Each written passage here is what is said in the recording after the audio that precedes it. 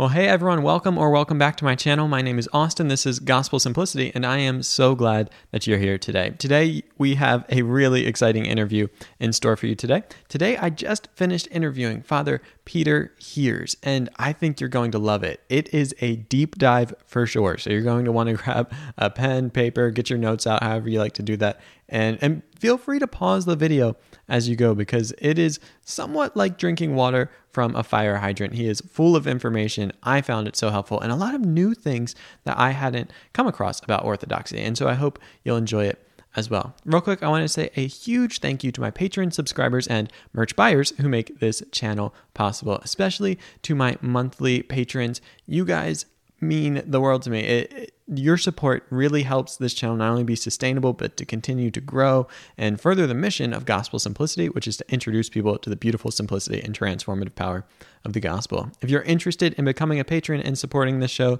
you can do so down below using the link to Patreon, and that would mean so much to me. In any case, I want to let you guys get to this interview. I hope you enjoy it.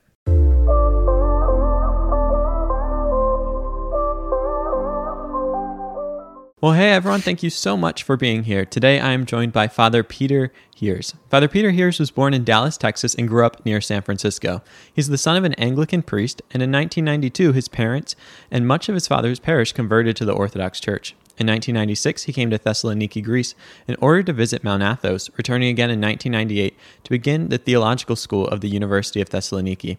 He lived in Thessaloniki for 18 years, where he was married to a Thessaloniki native and blessed with 5 children, and ordained to the diaconate and priesthood in 2003 in the Diocese of Kastoria. He is the editor of the Orthodox Ethos and has a YouTube channel under the same name. Father Peter is the founder and current head of Uncut Mountain Press and the founder and first editor of Divine Ascent, a journal of Orthodox faith. Father Peter is also the author of several books, including the Ecclesiological Renovation of the Second Vatican Council, an Orthodox examination of Rome's ecumenical theology regarding baptism. He's also the translator of several books, including a best-selling children's book, From Iville to Uville. Father Peter has undergraduate, master's, and doctoral degrees in dogmatic theology from the Theological School of the University of Thessaloniki. Father Peter, thank you so much for being here today. Thank you for having me. It's a joy. I've been enjoying some of your podcasts I've been able to see, so it was a joy to come on. Well, I've been really excited to have you on today, and from your bio alone, I think people can tell that you are a busy man that has done very much. So I was very excited that you'd take the time to do this and to talk about these really important topics. Today, we're going to be talking about foundational issues like scripture, tradition, councils, and authority. We're really going to be getting in the weeds, but I think it's going to be helpful for people. But I wanted to start with just people heard a bit about your background, but how did you end up as an Orthodox priest? Well, I came initially to Greece to visit Mount Athos. And I don't know if you're familiar with Mount Athos, but it's a 1,000-year-old monastic republic. It's I would consider it the center of Orthodoxy, spiritually speaking. And in terms of spiritual authority, it certainly is. It's produced so many saints, even in our own day. So I made a pilgrimage to Mount Athos in northern Greece and spent a few months and was baptized in 1996 on Mount Athos. About a couple of years after my father and his parish became Orthodox in California. So when I returned to America, I was involved in publishing and everything, but I really couldn't get out of my system, Athos, and I wanted to return. I returned with the intention of becoming a monk. But it was God's providence that I go to theological school, and I as you said, I was married and started the theological. So it was a desire for me to be in the church, whether it be a monastic or be a monk, a priest. That was up to God, and it was decided by God's providence and the spiritual father that was the best, that I'd be a priest in the church. And so I was ordained and stayed in Greece for about 20 years and then back in Greece now again after a couple of years in America. So, it's just the desire to serve the church. And the church said, you should be a priest. Yeah. Well, that's fantastic. And that's a great way of coming about priesthood. And so thanks for sharing that. So, like I mentioned, we're going to be talking about some fairly big topics here because I've really enjoyed your work and I've enjoyed the clarity that you bring to these topics. And I thought people would really benefit from hearing your perspective on these kind of foundational issues. And so, as a good evangelical, I thought we'd start with Scripture. And so, if we could start kind of by defining terms. When you speak of Scripture, what are you referring to, and how do we know what Scripture is and what it isn't? So these are weighty topics, and I want to make sure I talk with precision, but it's going to take some introduction, and I want to give you a perspective that you probably have not heard, because there's a lot of Orthodox attempts online to communicate the Orthodox position. Sometimes they're not so successful. Sometimes they sound just a little bit different than what you've already heard among Roman Catholics or Protestants, but I don't necessarily think they always represent the core of Orthodox tradition. And so I'm going to try to attempt to communicate that, but there's a lot there. And so hopefully this will be beneficial for everybody. But obviously, just on a basic factual level, the Scriptures are the Old and the New Testament as accepted by the Church, determined by the Holy Fathers, in the first 300 years. Really, not until the 4th century do we have a canon which the church says this is the accepted, agreed to, authoritative scriptures for the New Testament. And the Old Testament had been largely determined already, but also the church in the first few centuries determined what the total canon would be.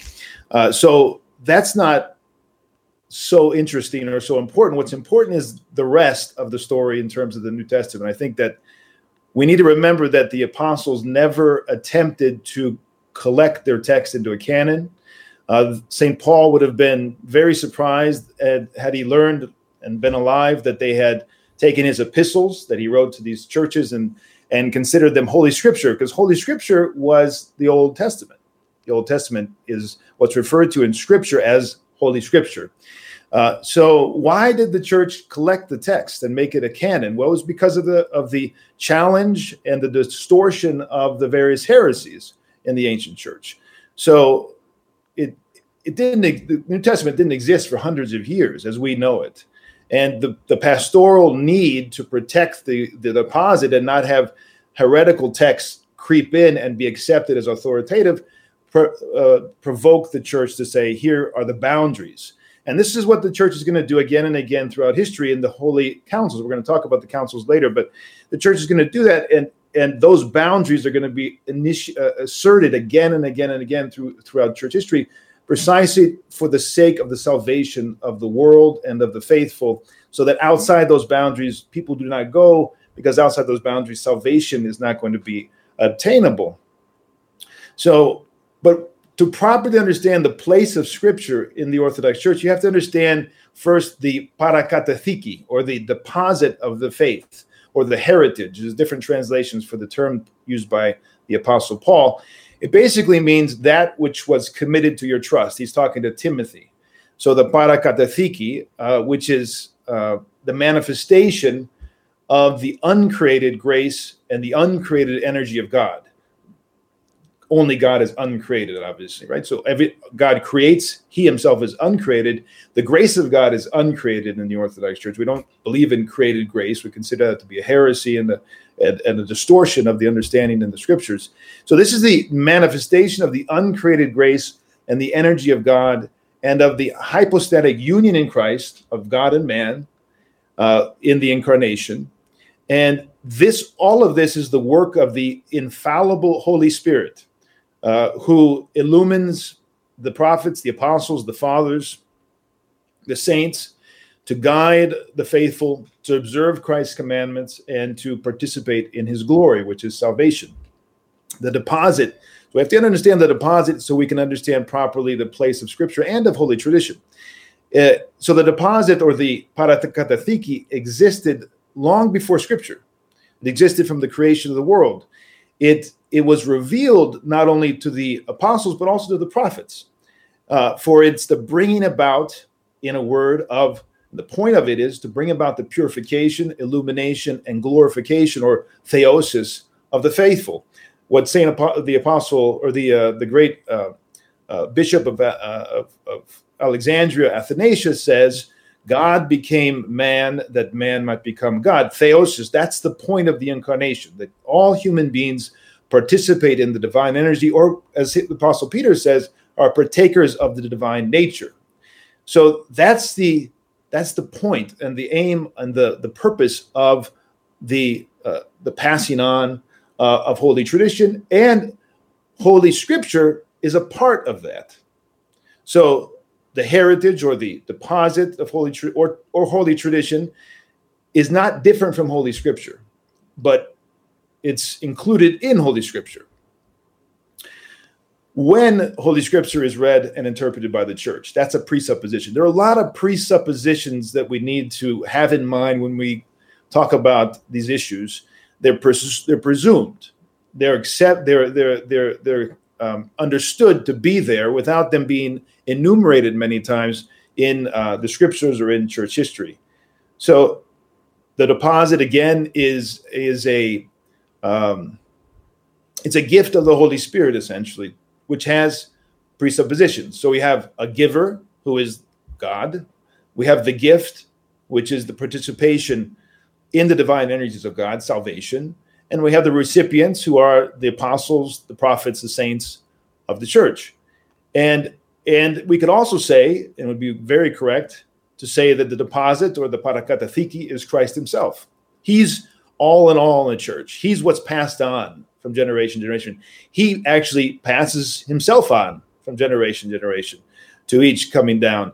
And that happens in the church through ordination, but also through the stages of perfection. In other words, those people who are passing it on are passing through the stages of perfection: purification, illumination, and glorification. These are the patristic categories of the life in Christ, and those are essential to understand. Those to understand what we're talking about, you have to understand that that's the heart of salvation. That we go through those stages and reaching theosis, which is the aim of our life in Christ. So it's Christ himself who passes on. He is the one who passes on tradition through the apostles to the fathers, and through the fathers of every age, the saints of every age.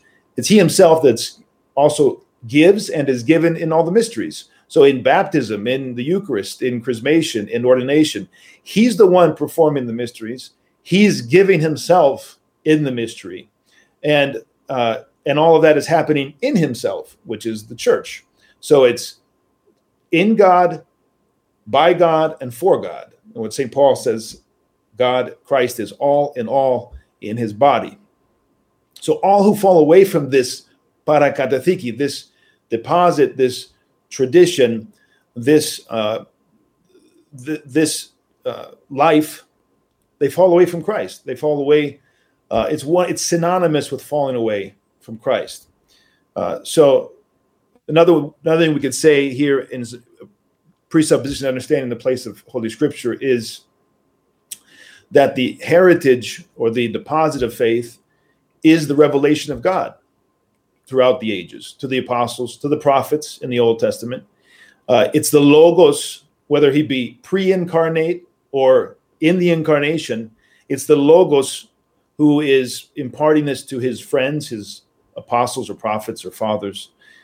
And so it's this revelation of God is recorded in Holy Scripture, but it's not the revelation of God. Scripture is not the revelation of God, but the recording or a word about the revelation of God. And this is a really, really important point, because I think this is a diversion for some in the West from the patristic tradition, from our perspective, where they go beyond that and they identify the word in Holy Scripture with the Logos himself. And these two are different. Because he's beyond words. He's uncreated. His experience is beyond the created words that we express. Although he's witness to, and the Scripture is extremely important for us to enter into that communion with God in the church. And we believe as Orthodox that all Scripture is divinely inspired. But the reason why we believe that is because we know and we believe that those who have recorded Scripture and given us Scripture were had the experience of the divine. So divinely inspired because they had the experience of the divine, they were illumined and glorified in the church and in the grace of God in the Old Testament. So it's clear in church tradition and church history and the lives of the saints that divine inspiration is regarded as a natural condition for Christians. It's not something that should be added on, but that's how Christians live, by divine inspiration, if they've been purified, if they are in a state of illumination. In other words, if they're going through the therapeutic program of the church and they're being saved, they're added to the church, as it says in the Acts of the Apostles, through the mysteries, and then they remain in that grace, and they're being saved throughout their life, and they're not falling away from that salvation. So it is this condition is a presupposition for all those who venture to interpret Holy Scripture.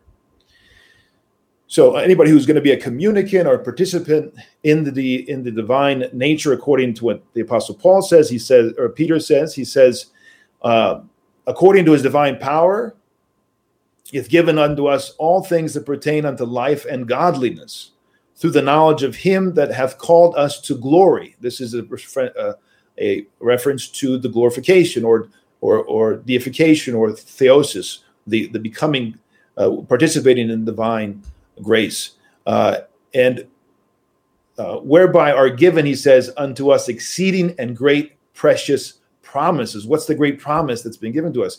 That we might be partakers of the divine nature. And how does that happen? Well, he goes on and says, having escaped the corruption that is in the world through lust. So it's a presupposition that you have escaped the corruption in the world before you can partake of divine grace, the nature, divine energies of God. And therefore, there are presuppositions. It's not something that you can obtain simply by force of will. And then this is very important in terms of Holy Scripture, the context of Holy Scripture. And so, therefore, the presupposition of understanding and applying it in our lives is the whole life in Christ. And the term for that wholeness is Catholicity, the Catholic. That's a Greek term for katholo, all of the life. We don't cut up into pieces. We can't take parts of it away and still have it. Christ is full and only full. We can't have a part of Christ. We can't, when we participate in the mysteries, it's all of Christ. It's all of the church as a whole has to be maintained, retained, experienced. And that's a presupposition for entering into the Scriptures.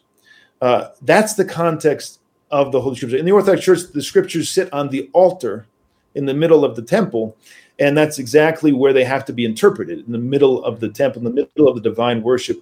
And the presuppositions for participation in the divine worship are purification and the preparation and participation in the holy mysteries, which means an ascetic life. So there's a lot of things that are assumed when you approach Holy Scripture. It's not just a book that came down from heaven. We don't believe like the Muslims or the Quran is something that it itself is a uncreated thing. That's what they believe. They believe it's God brought it to the earth as a whole and just gave it to them. It's a divine revelation per se, the actual words themselves.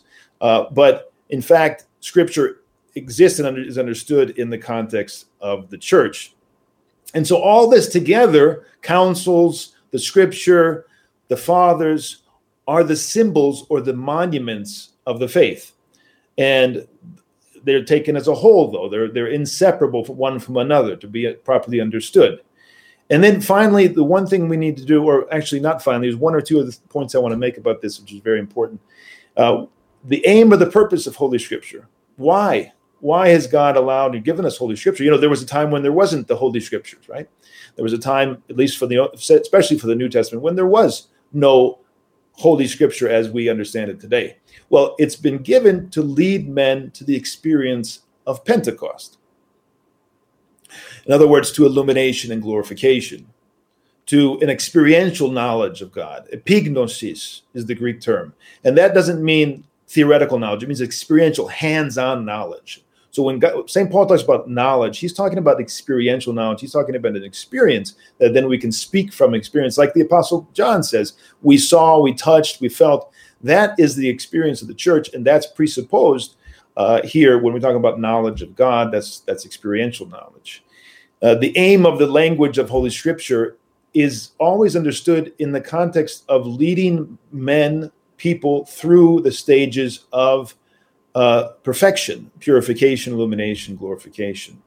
We see in the Acts of the Apostles that salvation, to be saved, it's necessary to be added to the church. In Acts 2:47 or 5:13 to 14, that was how people came to be saved. They were added to the church. So if someone were to memorize the entire Scripture but didn't enter into the life of the church, it would be in vain. It would be pointless. To know every Scripture by heart is not going to add up to a life in Christ. No less than St. John Chrysostom begins his interpretation of the Gospel of Matthew by saying that it would be very good if we didn't have need of Scripture. Scripture, in fact, the written word, the Lord himself never wrote anything. He wasn't a prophet like the other religions who wanted to write down what his teachings. He never wrote anything except in the sand to save the woman caught in adultery. And the fathers say that what he wrote there were the sins of those who were about to stone her. So that's all we have in Scripture in terms of him writing down anything. And the apostle, St. John Chrysostom says, it would be good if we didn't have any need of these Scriptures. That, in other words, we have such a pure life that the grace of the Spirit should be instead of books to our souls. And he says that these are inscribed with ink, so should our hearts be with the Holy Spirit. In former times, God discoursed with his people, talked to his people, not by writings, but himself, by himself, finding their mind pure with Moses and the prophets. And to the apostles, he didn't give anything, as we said. He didn't write anything. But instead of written words, he promised what? To give them the grace of the Spirit. So Holy Scripture came about when people started to turn away from this life, corrupt the life. And it was written down as a way to preserve the parakatathiki and to make sure that it was communicated along with the oral tradition, the written Scriptures. And it's in the same context of that deposit of faith that's come down to us. Both of them are inseparable. So you can have a life in the Spirit apart from Holy Scripture. It's only one of the aids to life in Christ. It's given, of course, that the soul is nourished by the divine Spirit in the mystery of the life in Christ in the church. And so it's a wonderful, blessed thing. And we have it in every Orthodox church, as I said, on the altar. We read from it constantly. And all of our divine liturgies and divine services are made up of quotes and passages and pieces from Holy Scripture. So having said that, and quoting St. John Chrysostom, not in the least do we presume to be on the level of the great prophets and say that we don't need that. There are those who do reach that, and we'll talk about that. We can talk about that. There are those, many of our saints, who've reached the point where the Scriptures are no longer necessary. They've invested and ingested them. They've lived them. They've incarnated them, as it were, and they live now in face-to-face, constant communion with God. But for the rest of us, the vast majority of us, we have great, great need of the Holy Scriptures for us to enter in. Again, the aim of Holy Scriptures is for us to enter into that life in Christ. And so the Scriptures are a great gift from God for that purpose. So that's a very rushed introduction to and pieces here and there from what the Orthodox would say about Holy Scripture. Well, thank you for that. And that was fantastic. And I love the way that it was very integrated with the whole of the Christian life, that it's not just a doctrine of Scripture, but it ties into a doctrine of theosis. And ultimately, there seemed to be a real Christocentricity to it, in that, we see Jesus as the source of the scriptures, the substance of it, and all of the mysteries of the faith. But ultimately, he is more than just scripture. So it's not like we're going to equate the word of God, Jesus the Logos, with the words written on the page. And there was a lot there, and if I mischaracterized any of that, oh, that's great. Yeah. And it's so important that we understand that the spiritual life is beyond rational. It's supra-rational. It's not irrational. Mm-hmm. It's supra-rational. It means it's the rational intellect is not the organ by which human beings are given to commune with God, but it's given to us. The rational intellect is given for us to understand, and mainly for this life, to make our way through this life. But communion exists in a immediate communion and face-to-face love and exchange with the person of Christ himself. So that you can see that in the life of people in a family. You don't love with your rational intellect. You love with your heart. You love with your whole person. And so the same is the case in terms of entering into the communion of the church. That's how we're going to commune with God. And so it has to be beyond the words alone, which are created. We have to enter into the uncreated to commune with God. Yes, thank you. And so you talked a bit about how Scripture is part of tradition, but it is not exhaustive of tradition, and that it is not something necessarily to be pegged against tradition, which I think as an evangelical is maybe a kind of a point in which perhaps evangelicals and Orthodox talk past each other or just have disagreement as well. But there's this sense in which, for me, it's commonplace growing up to talk about a Scripture versus tradition. But is that dichotomy something a bit foreign to Orthodoxy, would you say? Yeah, let's talk about tradition first, and then I can answer the whole question of the relationship, or is there an opposition? I don't know if we need to say this, but it's very clear in the Apostle Paul, for instance, there's many references to tradition. So the tradition is there in Second Thessalonians, it's there in 1 Corinthians. He's talking very clearly about the tradition being the truth that he himself knew experientially, the revelation that he received, the gospel itself, and it's being imparted in both word and in writings by his epistles. So divine revelation, the gospel, holy tradition, they're really synonymous. The apostolic preaching and the life of the Holy Spirit in the church are inseparable. And in his epistles, we see him imparting holy tradition with regard, very importantly, to the divine Eucharist. And you could say that the divine Eucharist, the Holy Communion, is together with the vision and the experience of the resurrected Christ, it's really the defining characteristic of holy tradition. So we see that, for instance, he's passing on, which is tradition. That was what tradition means, to pass on the mystery through his spiritual fatherhood. And that's integral to our regeneration. He says that for though you have 10,000 instructors in Christ, yet you not have many fathers, in Jesus Christ I have begotten you through the gospel. So you see here that begotten, that passing on, that fatherly leadership is another expression of holy tradition. And there's no salvation without that rebirth, that regeneration through a spiritual father. That's a part of the holy tradition going on from generation to generation. There's also, he also commands us to be on guard to protect against those who come in with a foreign tradition. To withdraw yourselves, he says, from every brother who walketh not according to the tradition which he received of us. So tradition is a part of the boundaries we talked about that we're going to see in the ecumenical councils, and it's a way of delineating the boundaries. And those who do not walk according to tradition are outside of those boundaries. In Galatians, he says that we should not accept any other gospel. That even if an angel comes down from heaven, that we should not accept any other gospel. And that again is going to be passed on, that gospel, that teaching, that experience, through tradition, through the passing on from father to son, both orally and in writing. Tradition is the experience of revelation and its transmission. Or another theologian in our day says that Holy Tradition is the life of the Holy Spirit in the church. So we have to kind of redefine, I think, that for most Protestants and most people in the West, the discussion is almost always had in the paradigm of Roman Catholic or Protestant. And so there's that's been hashed out for centuries. And so when you approach the Orthodox Church, you have to remember that we're talking in similar ways, but maybe we mean different things with the words we're saying, and we have to repackage or reinterpret things.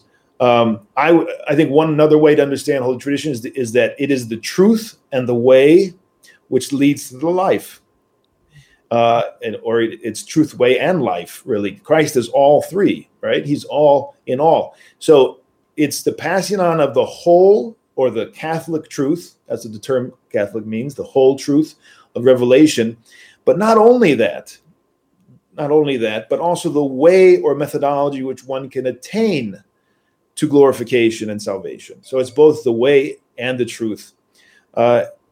Holy Scripture is always a criterion for Holy Tradition. There'd never be a church father who would not teach, and Scripture would not be one of the criterion for Holy Tradition.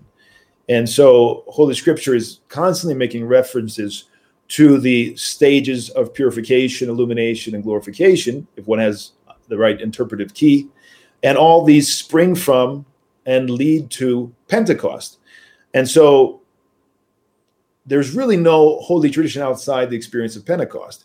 Tradition without Pentecost is just superstition. So Pentecost is the context. In other words, the life of the Spirit of the church going from generation to generation is the context of Holy Tradition.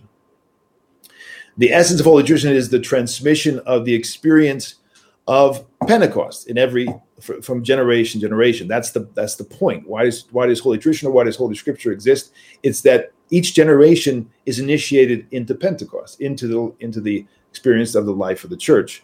So another way to understand is that which is salvific, which contributes to the purification and illumination of the faithful, is Holy Tradition. Whatever does not lead to this end does not constitute Holy Tradition. So if there's somebody who says this is Holy Tradition, but it's not a part of the revelation, it doesn't lead to this life in Christ, then it's not Holy Tradition. It might be a human tradition that's neither here nor there, but it's not Holy Tradition. Holy Tradition also is the core of Holy Tradition is the ascetic method. We talked about the methodology before, that is both the way and the truth. Holy Tradition is the ascetic method, the science of the spiritual life, by which man is led out of delusion and enters into the life in God and participates in the divine nature. And finally, Holy Tradition is therapeutic. So it means that from the apostles of the fathers to our saints of our day, it's passing on the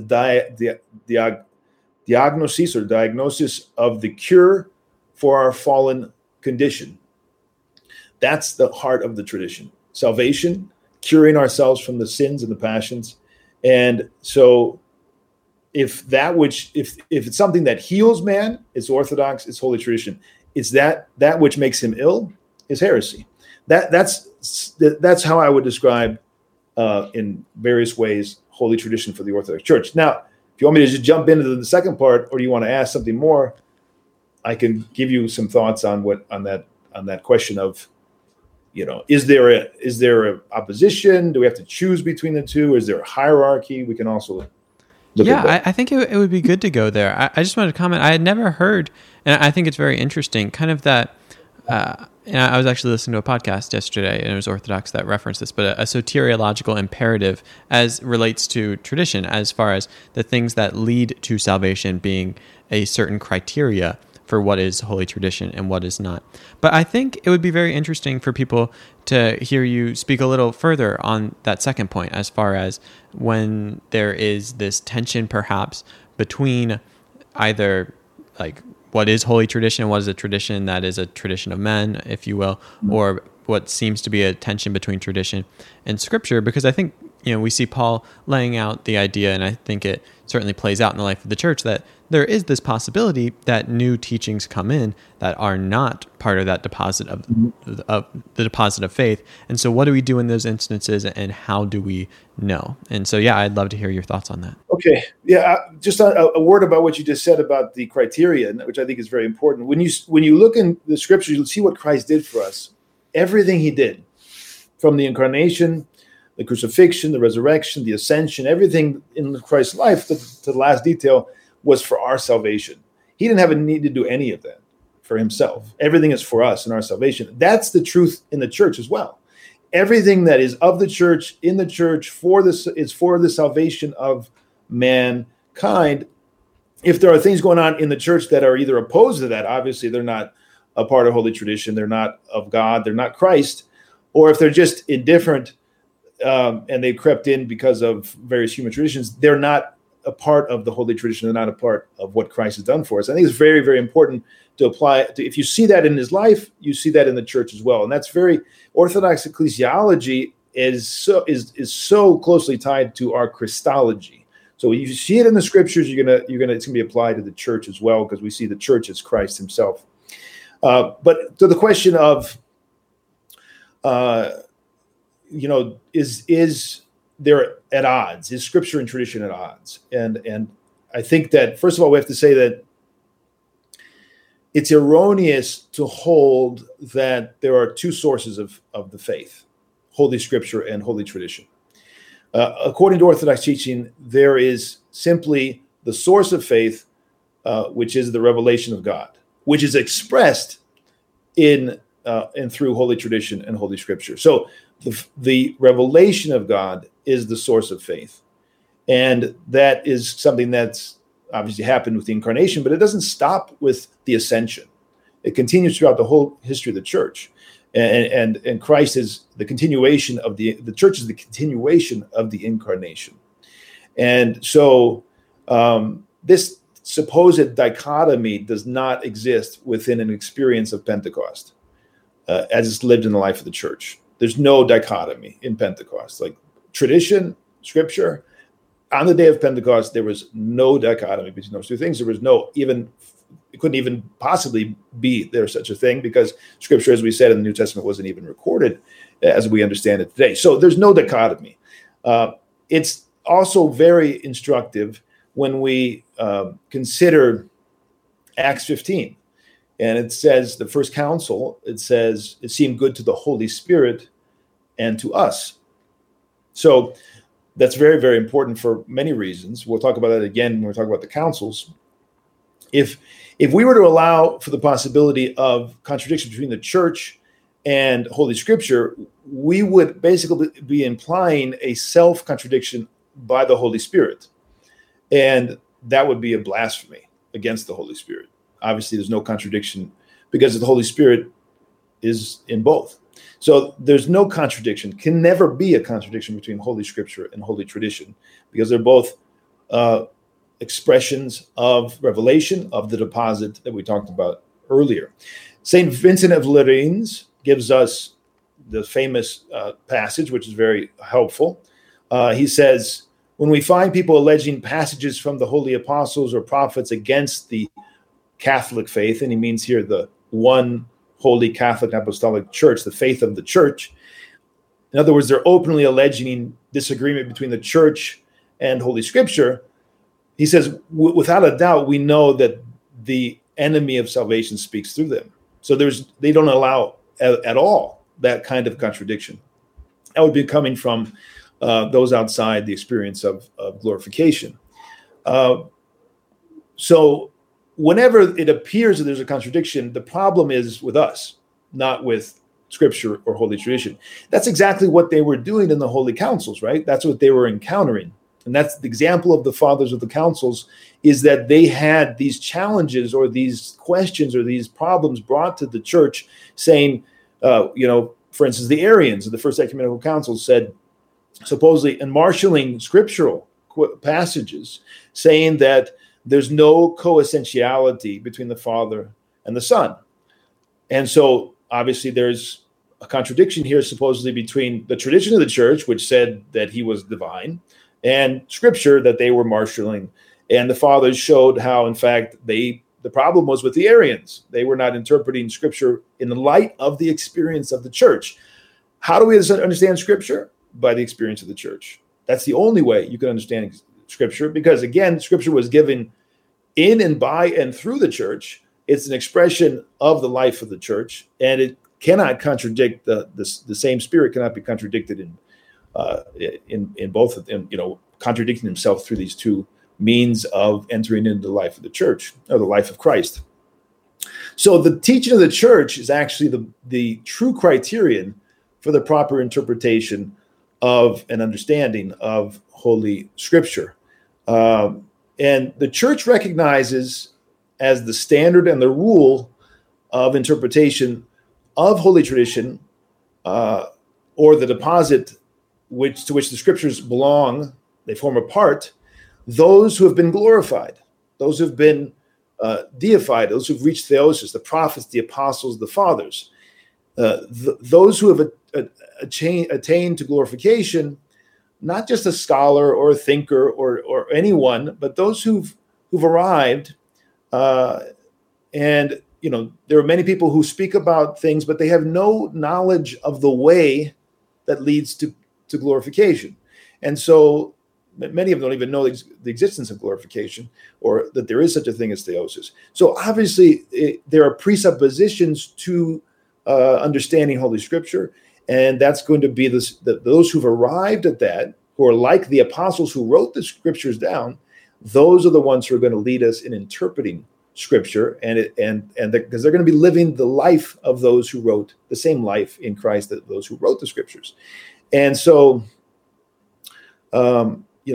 it's impossible for us to embrace an idea that one can interpret Holy Scripture correctly if he has no idea of or no participation in the revelation of the glory of Christ. He talks about in John, where he talks about the glory that he wants to see imparted to his apostles, and that they may be one in him.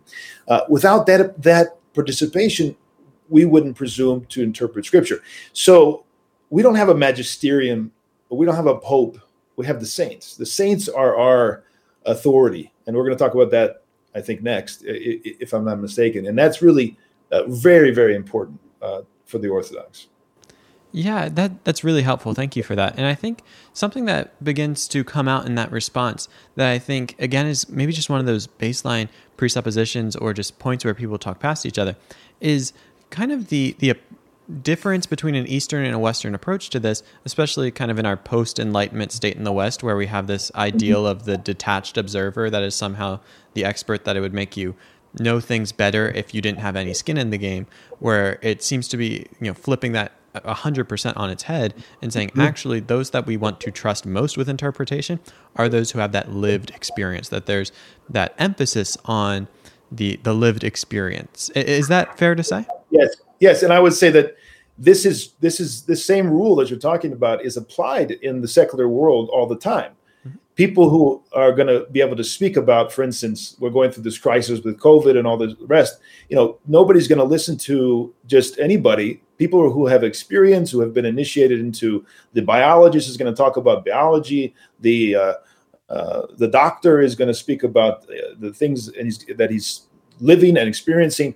So it's presupposed that those who have experience are the ones, not just ones who study it, but have experience. The surgeon, not just anybody who studies surgery or reads a few books, but actually the one who's doing the surgery is the one who's going to tell us about and going to confirm for us what's the best way to do the surgery, how it's done. So I still think in the world, they just don't apply it in the church. They've made the church into they see it in a philosophical, ideological sense. And of course, we reject all of that. That's not at all how we look at things in the church. But in the world, they still say that you have to have experience to speak authoritatively. And that's all the church has ever said, with regard to its own teachings. Yeah, I think that's very helpful. And that's come out in a few interviews I've done and in conversations that I've been able to have with people like yourself who are Orthodox and have great learning under their belt, that have PhDs in this, but that will say in Orthodoxy, that's not really the litmus test of being a good theologian. Not that it's an anti-intellectualism, but that's not the mark par excellence of a theologian. Well, in fact, the academic theology, as an academic theologian, I would say academic theology is a major problem in the church today. It can help. An academic theologian has a part to play. He can be very helpful, but the minute he becomes the rule and the standard that we just talked about, we've got a problem, because academic theology per se is not one of the presuppositions for authority in the church. It's experience.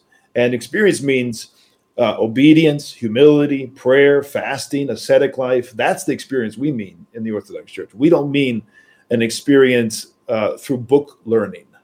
That's not a presupposition for authority in the Orthodox Church. So when we see academic theologians, as I studied Vatican II very, very for years, and they really were the authorities in Vatican II. I mean, the bishops went in many ways to the academic theologians, and I think that has also crept into Orthodoxy in the 20th century, and it's not a good sign. It's not the Orthodox way. Well, that segues really nicely into where we're going next with a discussion on councils and authority, because as someone on the outside looking in and doing a lot of investigation into church history and into Catholicism and Orthodoxy, authority seems to be this thing that just keeps coming up, as far as, there's so many questions to investigate, right? There's so many points of theology, but this really seems like a central thing. And in my investigation of Catholicism, this definitely seems to be central, and the papacy looms large there. It seems to be this thing of, hey, if the papacy is true, well, then it seems to follow that perhaps we should be Catholic, or at least take that very seriously. However, Orthodoxy isn't necessarily structured in the same way, that it has this one figurehead that, hey, if this doctrine is true about, this, say, you can't make it one-to-one, like if the ecumenical patriarch is true or whatever, then you need to be Orthodox. So I feel like the idea of authority is a little less clear, though you've spoken into that. But when you're thinking of authority in the Orthodox Church, specifically ecclesiologically, what comes to mind and how does that work? So just like in the days of the apostles and the fathers in the early church, we don't have one living authority. They didn't have one living authority then. It was very clear, if anybody who examines early church history, there was not one living authority, certainly not anything like papal infallibility. But we have many. We have many living authorities. And living authorities use that term, living. Living authority means they have an experience of the resurrection and of the deification in Christ, the glorification in Christ.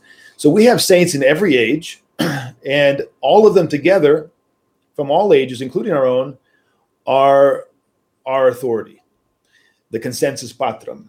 And they're alive in Christ, both those who have gone before us and those who live among us today are alive in Christ. So we have many saints today, and others who've just recently reposed, who have heard, who have seen with their eyes, who have looked upon and with their hands have touched, quoting the Apostle John, and from whom I've not only received, and many of us have not only received their blessings, but also their divinely revealed teachings and guidance. So authority in the Orthodox Church rests in the saints, in the glorified, who have never been and never will be absent from the life of the church. He says, the Lord promised, I will be with you until the end of the age. And that just doesn't mean just in terms of the Holy Spirit dwelling in the church or the Eucharist, that we believe is the body and blood of Christ, but in the lives of the saints. All these are little Christs. All the saints become little Christ. It becomes Christ by grace. And God speaks through them to every generation. So anyone who claims authority in the Orthodox Church must follow the saints. The phrase at the beginning of every Orthodox great council is following the Holy Fathers. That's how it begins. Epomenis tis Agis Patrasi. So they were very conscious throughout church history that this council, if it's going to be legitimate, has to follow the saints that have come before us. And that means not just in word, but in deed. They follow the saints by imitating the saints, because the saints image forth Christ.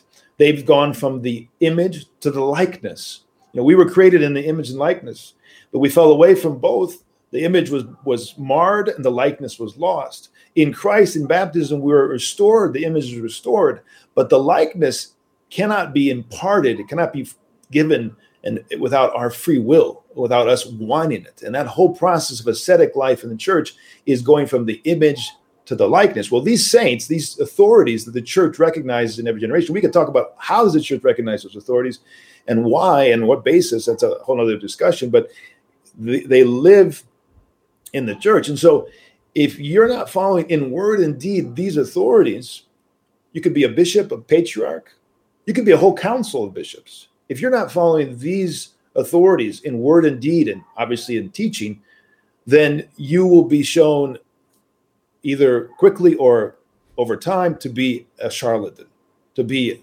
not a true shepherd, and maybe even, God forbid, a forerunner of the Antichrist. Because, of course, the Antichrist is someone who sits in the place of Christ. It isn't just war against Christ, but he takes the place of Christ. And so a bishop who falls away from Christ, but sits in the place that we say in Greek, the typos and the topos, right? He's the type and in the place of Christ. He's images forth Christ.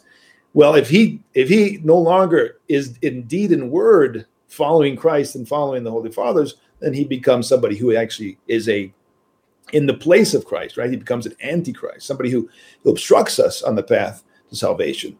So, but to give you a real life example, because there are many in our 20th century, I can speak to you of somebody who came to America, who was universally recognized today by spiritual authorities to be a holy father, of one who images forth the holy fathers of old. Many of us can speak to you experientially of this man who came to our very impoverished America and became essentially an equal to the apostles. That's a phrase that we use for those who do amazing missionary work. And his name was Elder Ephraim. He was a monk from Mount Athos, which is the monastic republic here in northern Greece. He came to America in the 1970s, and he just proposed last year in Arizona. He was an ascetic, a man of continuous prayer. He was gifted with the discernment of spirits, one of the great gifts of the Spirit of God. He also had clairvoyance, so that meant that he knew things which were impossible for human beings to know otherwise. God, in other words, enlightened him directly with both things that were going on at the time, but things that are going on in the future. And he worked many miracles. And people, we're going to be compiling his life shortly, and you're going to see witnesses to the miracles that God worked through this man are in probably the hundreds. When you met him, you got a sense of what the apostles would have been like if you had lived in the times of the apostles. His whole being was glorified, was sanctified. It wasn't just what he said. In fact, it wasn't really what he said at all. It was how he sat, how he looked, how he walked, how he talked, how he looked at you. He actually exuded both physically and spiritually the aroma of sanctity. He carried out an unprecedented work in church history. He started over 25 monasteries with hundreds and hundreds of monastics, 18 of them in the United States and Canada, the rest in Greece. And he had probably at least a few thousand, if not maybe much more, spiritual children who he counseled, he confessed, he guided on the path of salvation. So when we talk about authority in the Orthodox Church, we don't talk theoretically about somebody in their position in the church. We don't talk about the past. It's not just the saints who lived 1,000 years ago or 100 years ago. It's the people we know today who walk and talk and teach and preach and show forth the life of the apostles. Now, a word about the position of the Pope, because I think it's important to contrast and to see the difference between the Orthodox understanding. And I'm not going to, say much, but just a few words. A life and a bishop who's not holy, is not purified, is not illumined, and is not on the path of glorification, who's not orthodox in dogma and ethos, no matter how high the throne he sits on, it's not going to impart holiness. So what I want to say is that the apostolic seat, no matter how glorious it is, how much authority has been invested in it from times of old because of those who've come before us, it will not make automatically or magically anyone holy.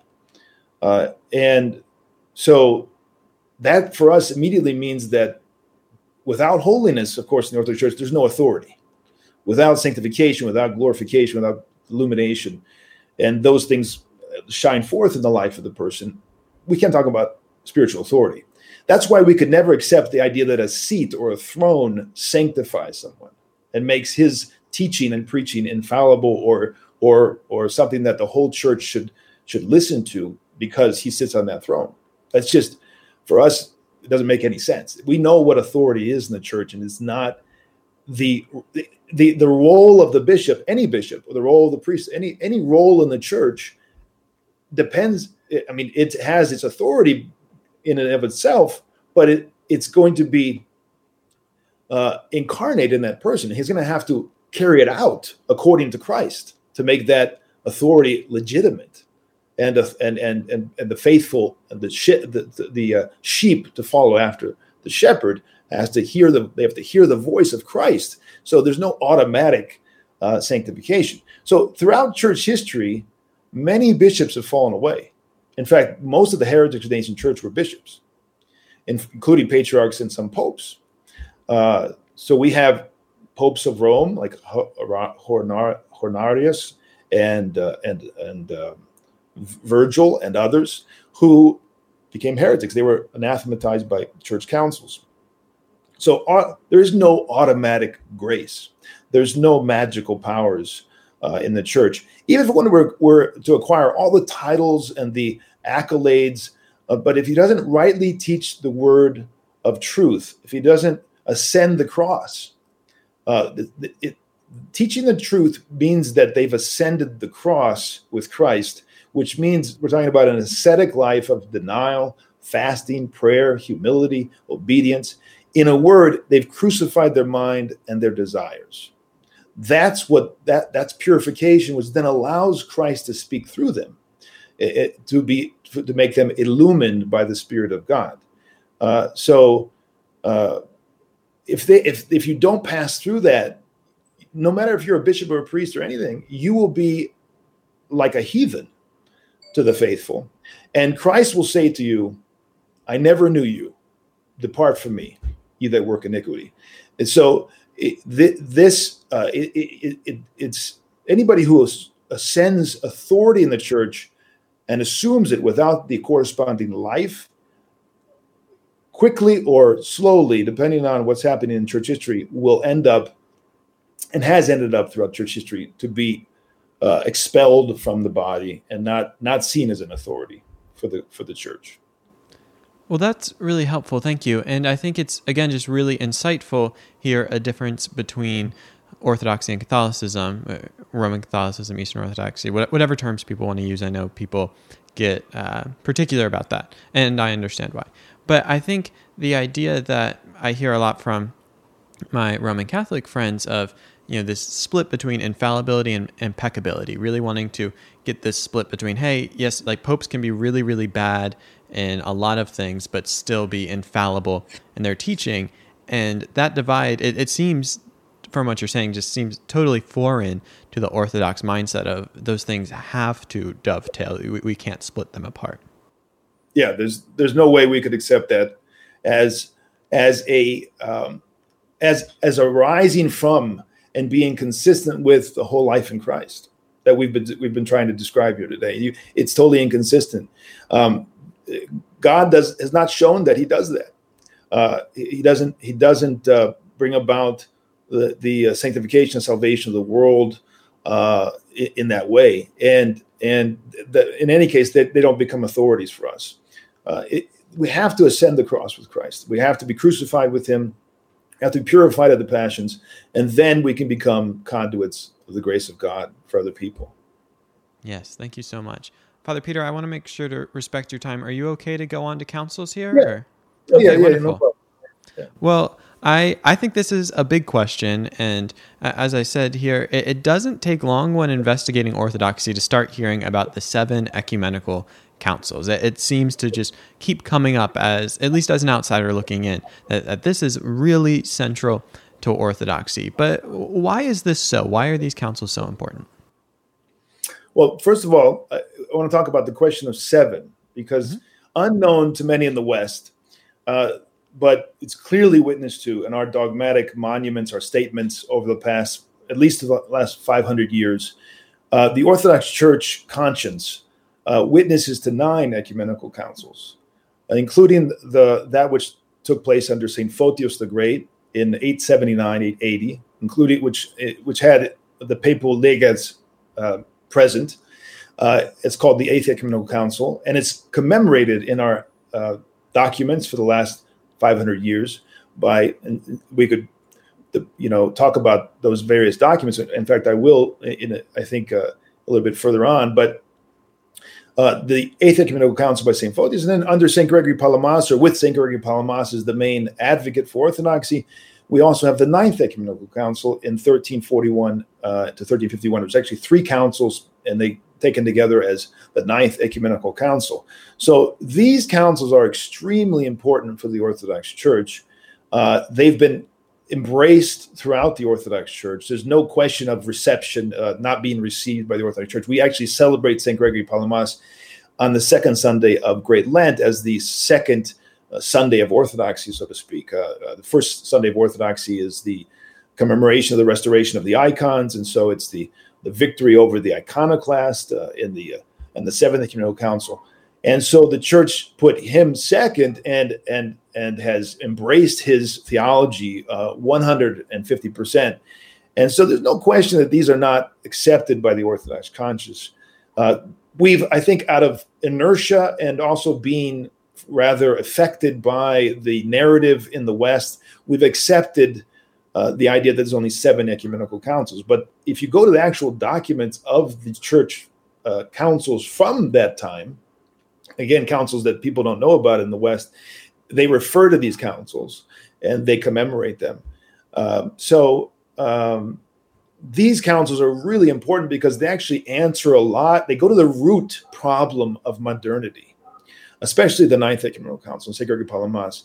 And he comes and he gives us answers to at the base of the apostasy of the modern world and of the Western world after the Enlightenment. He really does give us answers to how did that trajectory end up happening? Why did we go that direction in the West mainly, and now throughout the world?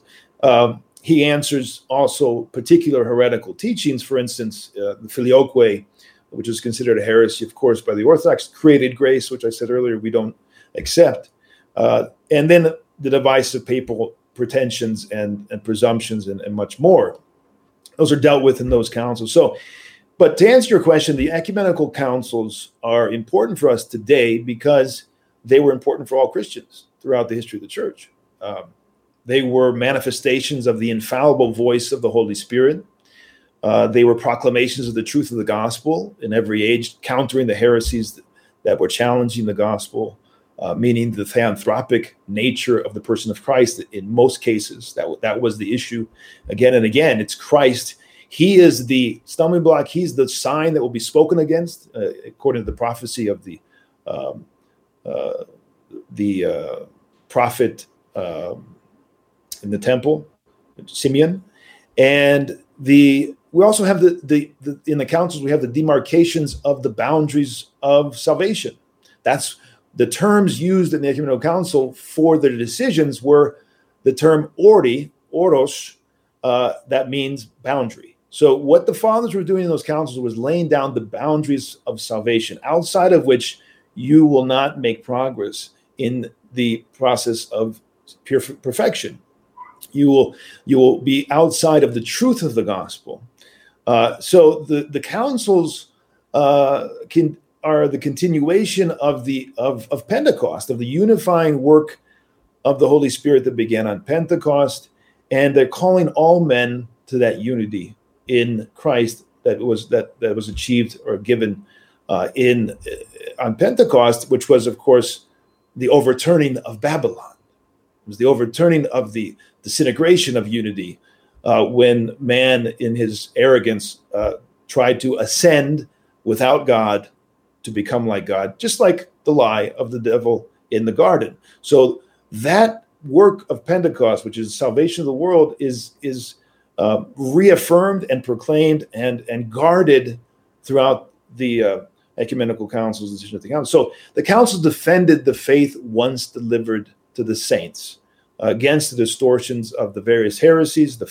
I would call the heresies philosophizing rationalists.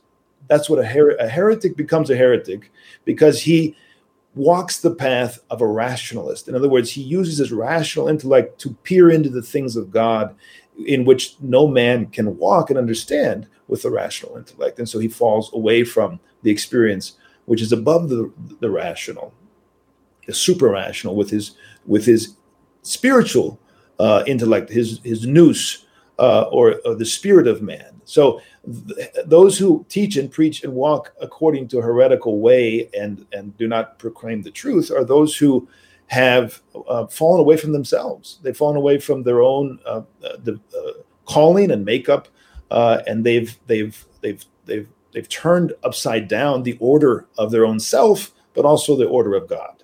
And they try to use the rational intellect to achieve spiritual knowledge, and that's why they fall away. So in doing this, the ecumenical councils, exposing the rationalists and setting the boundaries, they continue the work of evangelism. They preach the gospel and call all to unity, and of course, the unity cannot be based on anything but the spirit of truth. You can't have unity outside of truth, and unity are inseparable. And so the councils, from the first council in the Acts up until the very last council that will happen before the second coming, if it's a true council of the church, this is the work of the church to proclaim Christ, his theanthropic nature, which will be that which will be denied at the end times by the Antichrist. That's the key doctrine which will be challenged in the days of the Antichrist, will be the theanthropic nature of Christ, that he is both God and man. And that's continually what the church is teaching and preaching and defending against. And so that's why the councils are so important. Well, thank you for that. And thanks for the clarification as well on 9 versus 7 ecumenical councils. That was helpful for me. And I had heard of those latter two, but I didn't realize it would be proper to lump them in. So thank you. I've learned many things today, but that is certainly among them. There are some Orthodox who will say that's not official, but anybody, all the contemporary authorities that I know and anybody who's living the life of the church sees these councils commemorated and celebrated. So I really don't think there's any debate among the Orthodox. Well, that leads me into a question that I have struggled a bit with, and that is, what makes an ecumenical council an ecumenical council? Because it seems to me, and granted, I'm new to looking into this all, so very much so, but there's certain councils like the Robber Synod, or there is the Council of Florence, that they seem to have maybe some like external markers of they're attended, that they happen, but they're not listed under the 7 or 9 ecumenical councils. So what is it that makes an ecumenical council an ecumenical council? So there's two ways we could answer that. We can talk about some external presuppositions, and I'll give you those, but those are not the key. The key are going to be the spiritual presuppositions. But I do want to say that absolutely there are councils which in many ways fulfilled the externals, and they were rejected by the church. One of the most notable was the Council of Hieria, which was an iconoclast council called not long before the Seventh Ecumenical Council, or actually the restoration of orthodoxy. But it was a huge council, and it was really attended by hundreds of bishops at the time. So you can get a sense of the degree to which iconoclasm really ravaged the church. If you're not familiar with iconoclasm, this was the 100 or so years from the 8th and 9th century, 700s to early 800s, where the emperors, the Roman emperors in Constantinople were imposing a policy of destroying the icons that had been obviously accepted and painted throughout the whole empire, and goes back to the earliest times of the church. And they had said that these need to be rejected. And the church struggled through its great teachers like Saint Theodore the Studite and Saint John of Damascus and others, and many martyrs and confessors, against this idea, saying that actually the depiction of Christ and the apostles is a glorification and proclamation of the incarnation, and it's essential that we do this to proclaim and to confess the incarnation. So that council was massive, and if you had lived at the time, and many other times throughout church history, you would say, well, maybe that's the faith, if you didn't have the presuppositions to understand what the faith is, or you would have maybe given up and said, well, everything is lost. But that's not the case. Numbers are not a criteria. In fact, the Second Ecumenical Council was quite small. It was not even called as an ecumenical council. The papal legates were not in sent or even present, because it was a local council of Constantinople, but it was accepted later by the consciences of the church. And here's one of the keys that you're looking for, is that over time, the consciences of the church, meaning the whole of the faithful, monks, priests, lay people, embrace the teaching as a proclamation of the gospel. So that's a key. You can have a council for a time appear to be accepted because the officials or the highest officials, because of political pressure, accept it. But if the faithful and especially the monastic aspect of the church, which has always been the guardians of orthodoxy, if they reject it, then it'll eventually fall away. That's what happened with the Council of Lyon, which was a union council in the 13th century, or the council, and they were martyrs on Mount Athos that refused to accept it. They were martyred by those who were in favor of the false council of Lyon, or the Council of Florence that you said was also rejected.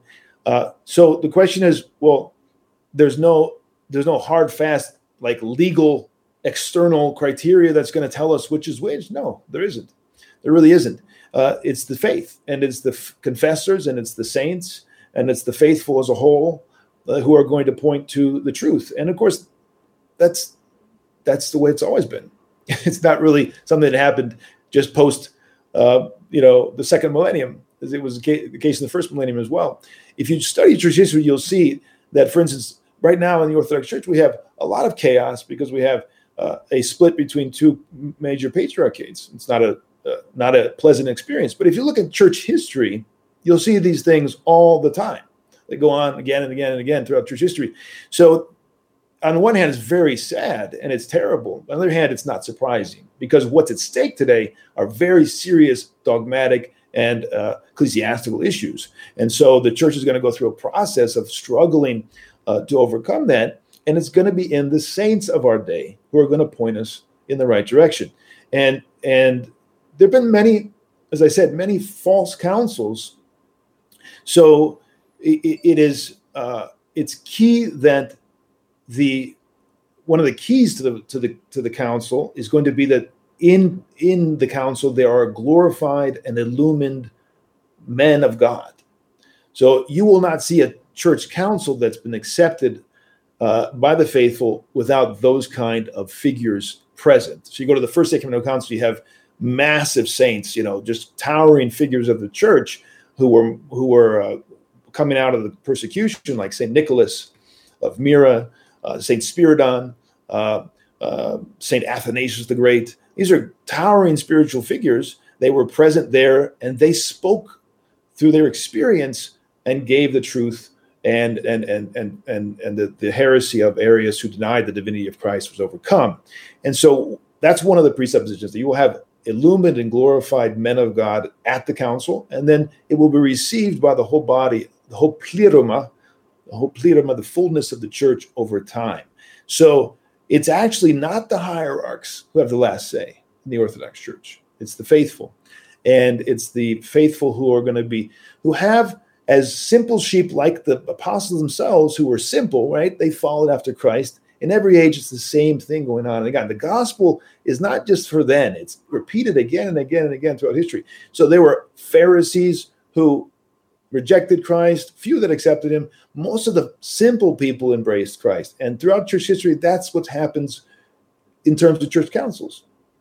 Now, if you wanted a more legal, quick definition of what's an ecumenical council according to externals, I can tell you that all of the ecumenical councils that we commemorate, the 7 or the 9 rather, they were convened by an emperor of the Roman Empire, because of course the Orthodox do not accept the idea that the Roman Empire fell in the 4th century, but it's from Constantine in the 4th century all the way to the fall of Constantinople. That's the Roman Empire. There is no Byzantine Empire for the Orthodox. We never called it a Byzantine Empire. It's a technical term by historians much, much later. They themselves called themselves Romans.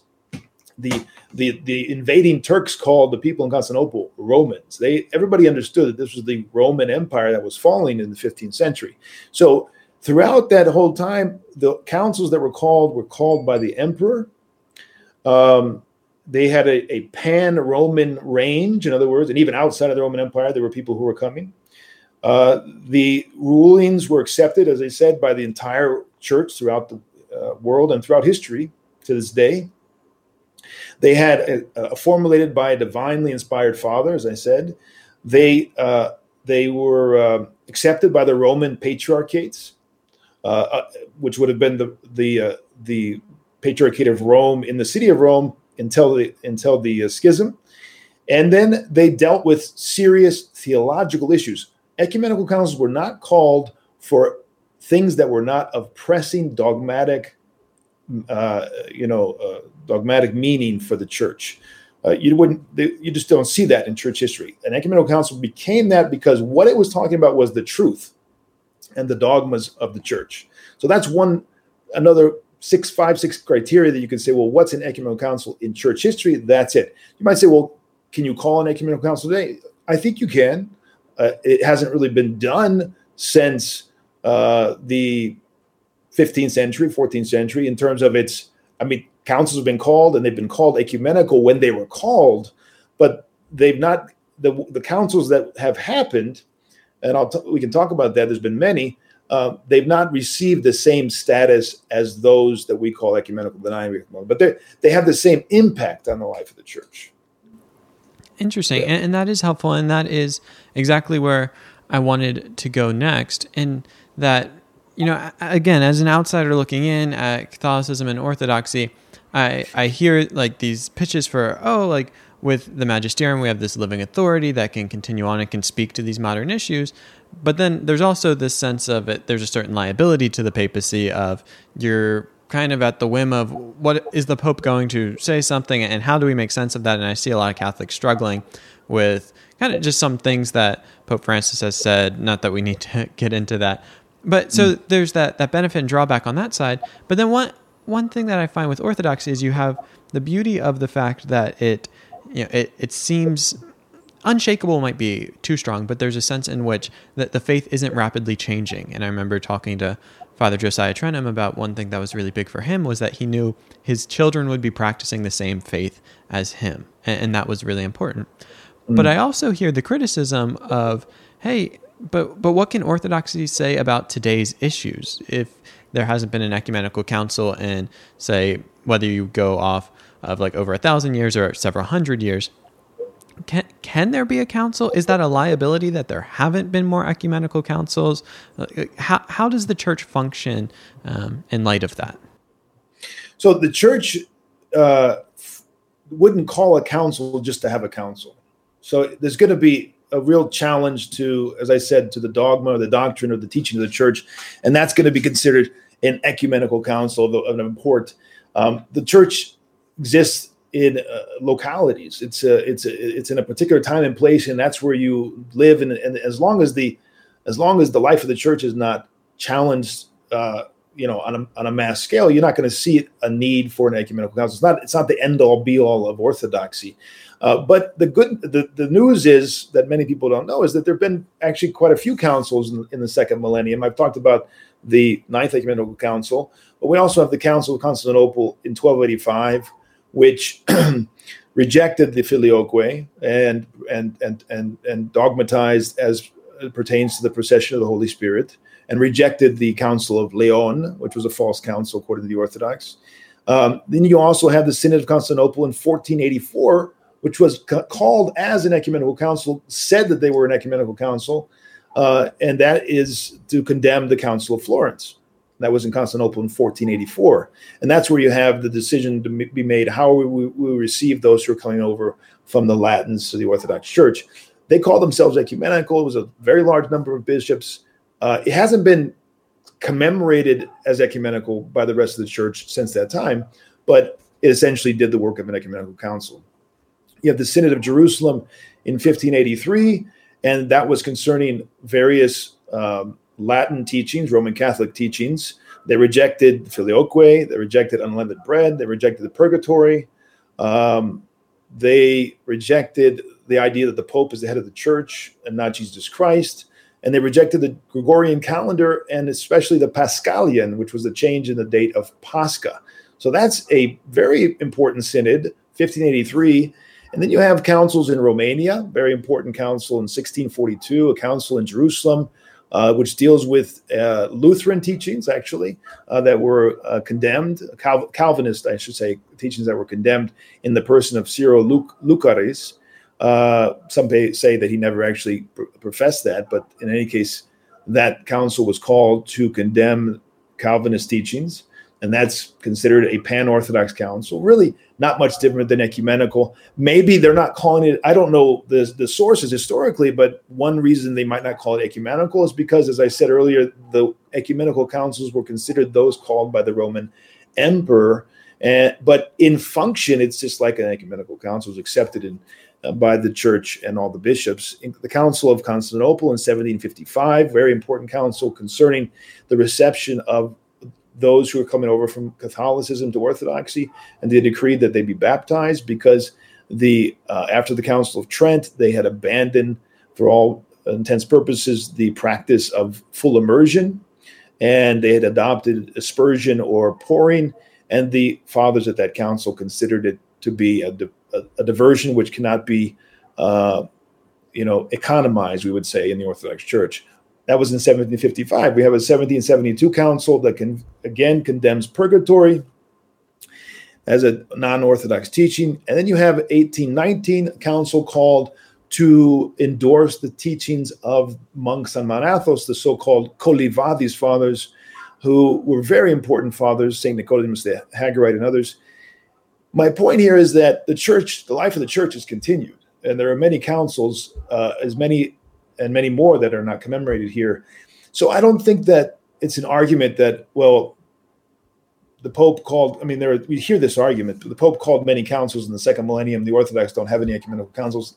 It's not really true. And the question is, why would we consider the Pope's councils to be ecumenical when he essentially is not, he's no longer a part of the Orthodox Church. He's no longer in communion with all these bishops in the ancient church that these councils happened. So I think it's kind of a diversion from more deeper issues that we need to talk about.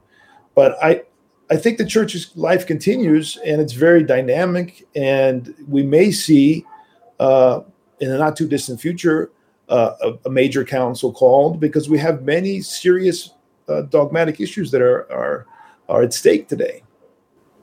Yeah, well, thank you. And that was really helpful for me as someone who, engages in these conversations between Protestants and Catholics and Orthodox. And that is definitely a criticism you hear a lot. And it was helpful to hear about these councils that, while perhaps not given the title ecumenical council, essentially do the work of an ecumenical council and allow the church to continue addressing issues as they come up. And that was just really helpful. And thank you so much for this entire interview. This has been such a joy and a privilege to do. There has been so much in this. I imagine this will be one that people will have to pause and go back and listen again and listen several times, because this was fantastic. People probably want to grab a pen and paper to make sure they've got all these thoughts in track. But thank you so much, Father Peter. I want to just close out by allowing you to share any final thoughts if you'd like, and also just let people know where they can find you if they want to learn more. Well, I guess my final thoughts would be that the Orthodox Church today has a great task ahead of itself, especially in the Western world. There's a lot of work to be done to bring all of this treasure of dogmatic and spiritual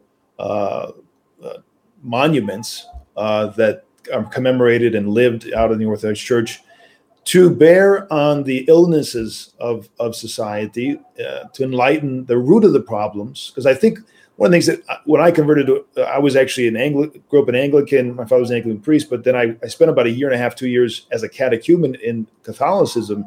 And so one of the things that I had difficulty in becoming Orthodox was I was very much an activist Christian. I was pro-life. I was going in front of abortion clinics. I had actually gotten arrested a number of times with the Operation Rescue back in the early 1990s. And so at that time, my idea of Christianity was not hesychastic. It was not, had no idea of the church history and all the rest.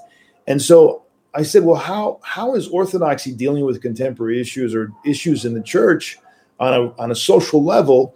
And when I stepped back and I started to consider things more deeply, I realized that Orthodox Christianity, the church, gives essentially, we have, if we can consider it, the body of society like filled with cancer, like the cancer of disbelief, of atheism, of apostasy from Christ. How do we solve that sickness?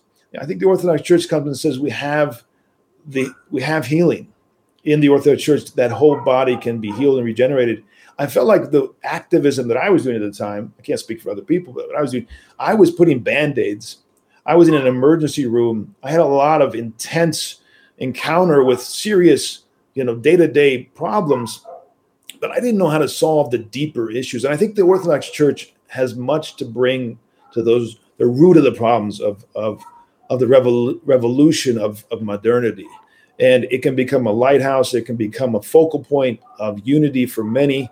And the battle of Christians against the various isms of our day, that are destroying society, that has to be done in a deep spiritual way. And it has to be solved in a very deep spiritual way. And it has to be based in the long ascetic tradition of the church.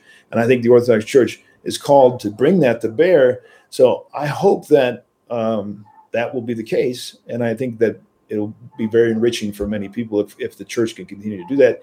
And of course, that'll be done through the saints, through the holy people, those who've been purified, illumined. Those are the ones who are going to be able to do that. We can't remain as talking heads. We can't remain as ideologues. This is not the church. We can't just talk a good game, and we've got to live it. And because we're in the days, I think in many ways we're in the days of the last days, many signs of the last days. And when we see the rise of man replacing the God-man, that's a sign of the times. And only the full theanthropic therapeutic method of the church can solve people's deeper problems. So anyway, that's a few words of thoughts for conclusion. Thank you so much for having me. I hope it was not too much. It seemed like a lot, but these are very weighty subjects, so it's difficult to present them in a few moments. Well, thank you so much for doing so, and I greatly enjoyed it. I know the people that watch this, whenever they watch it, will enjoy it as well. I'll be leaving links to your YouTube channel and some of your other work in the description so people can check that out. But I just want to say a final thank you to everyone who watches this, whenever it is that you're watching this. I do not take your time lightly, and I thank you so much for sharing it with us today. Until next time, be on the lookout for more videos, and as always, go out and love God and love others, because truly, above all else, that will change the world.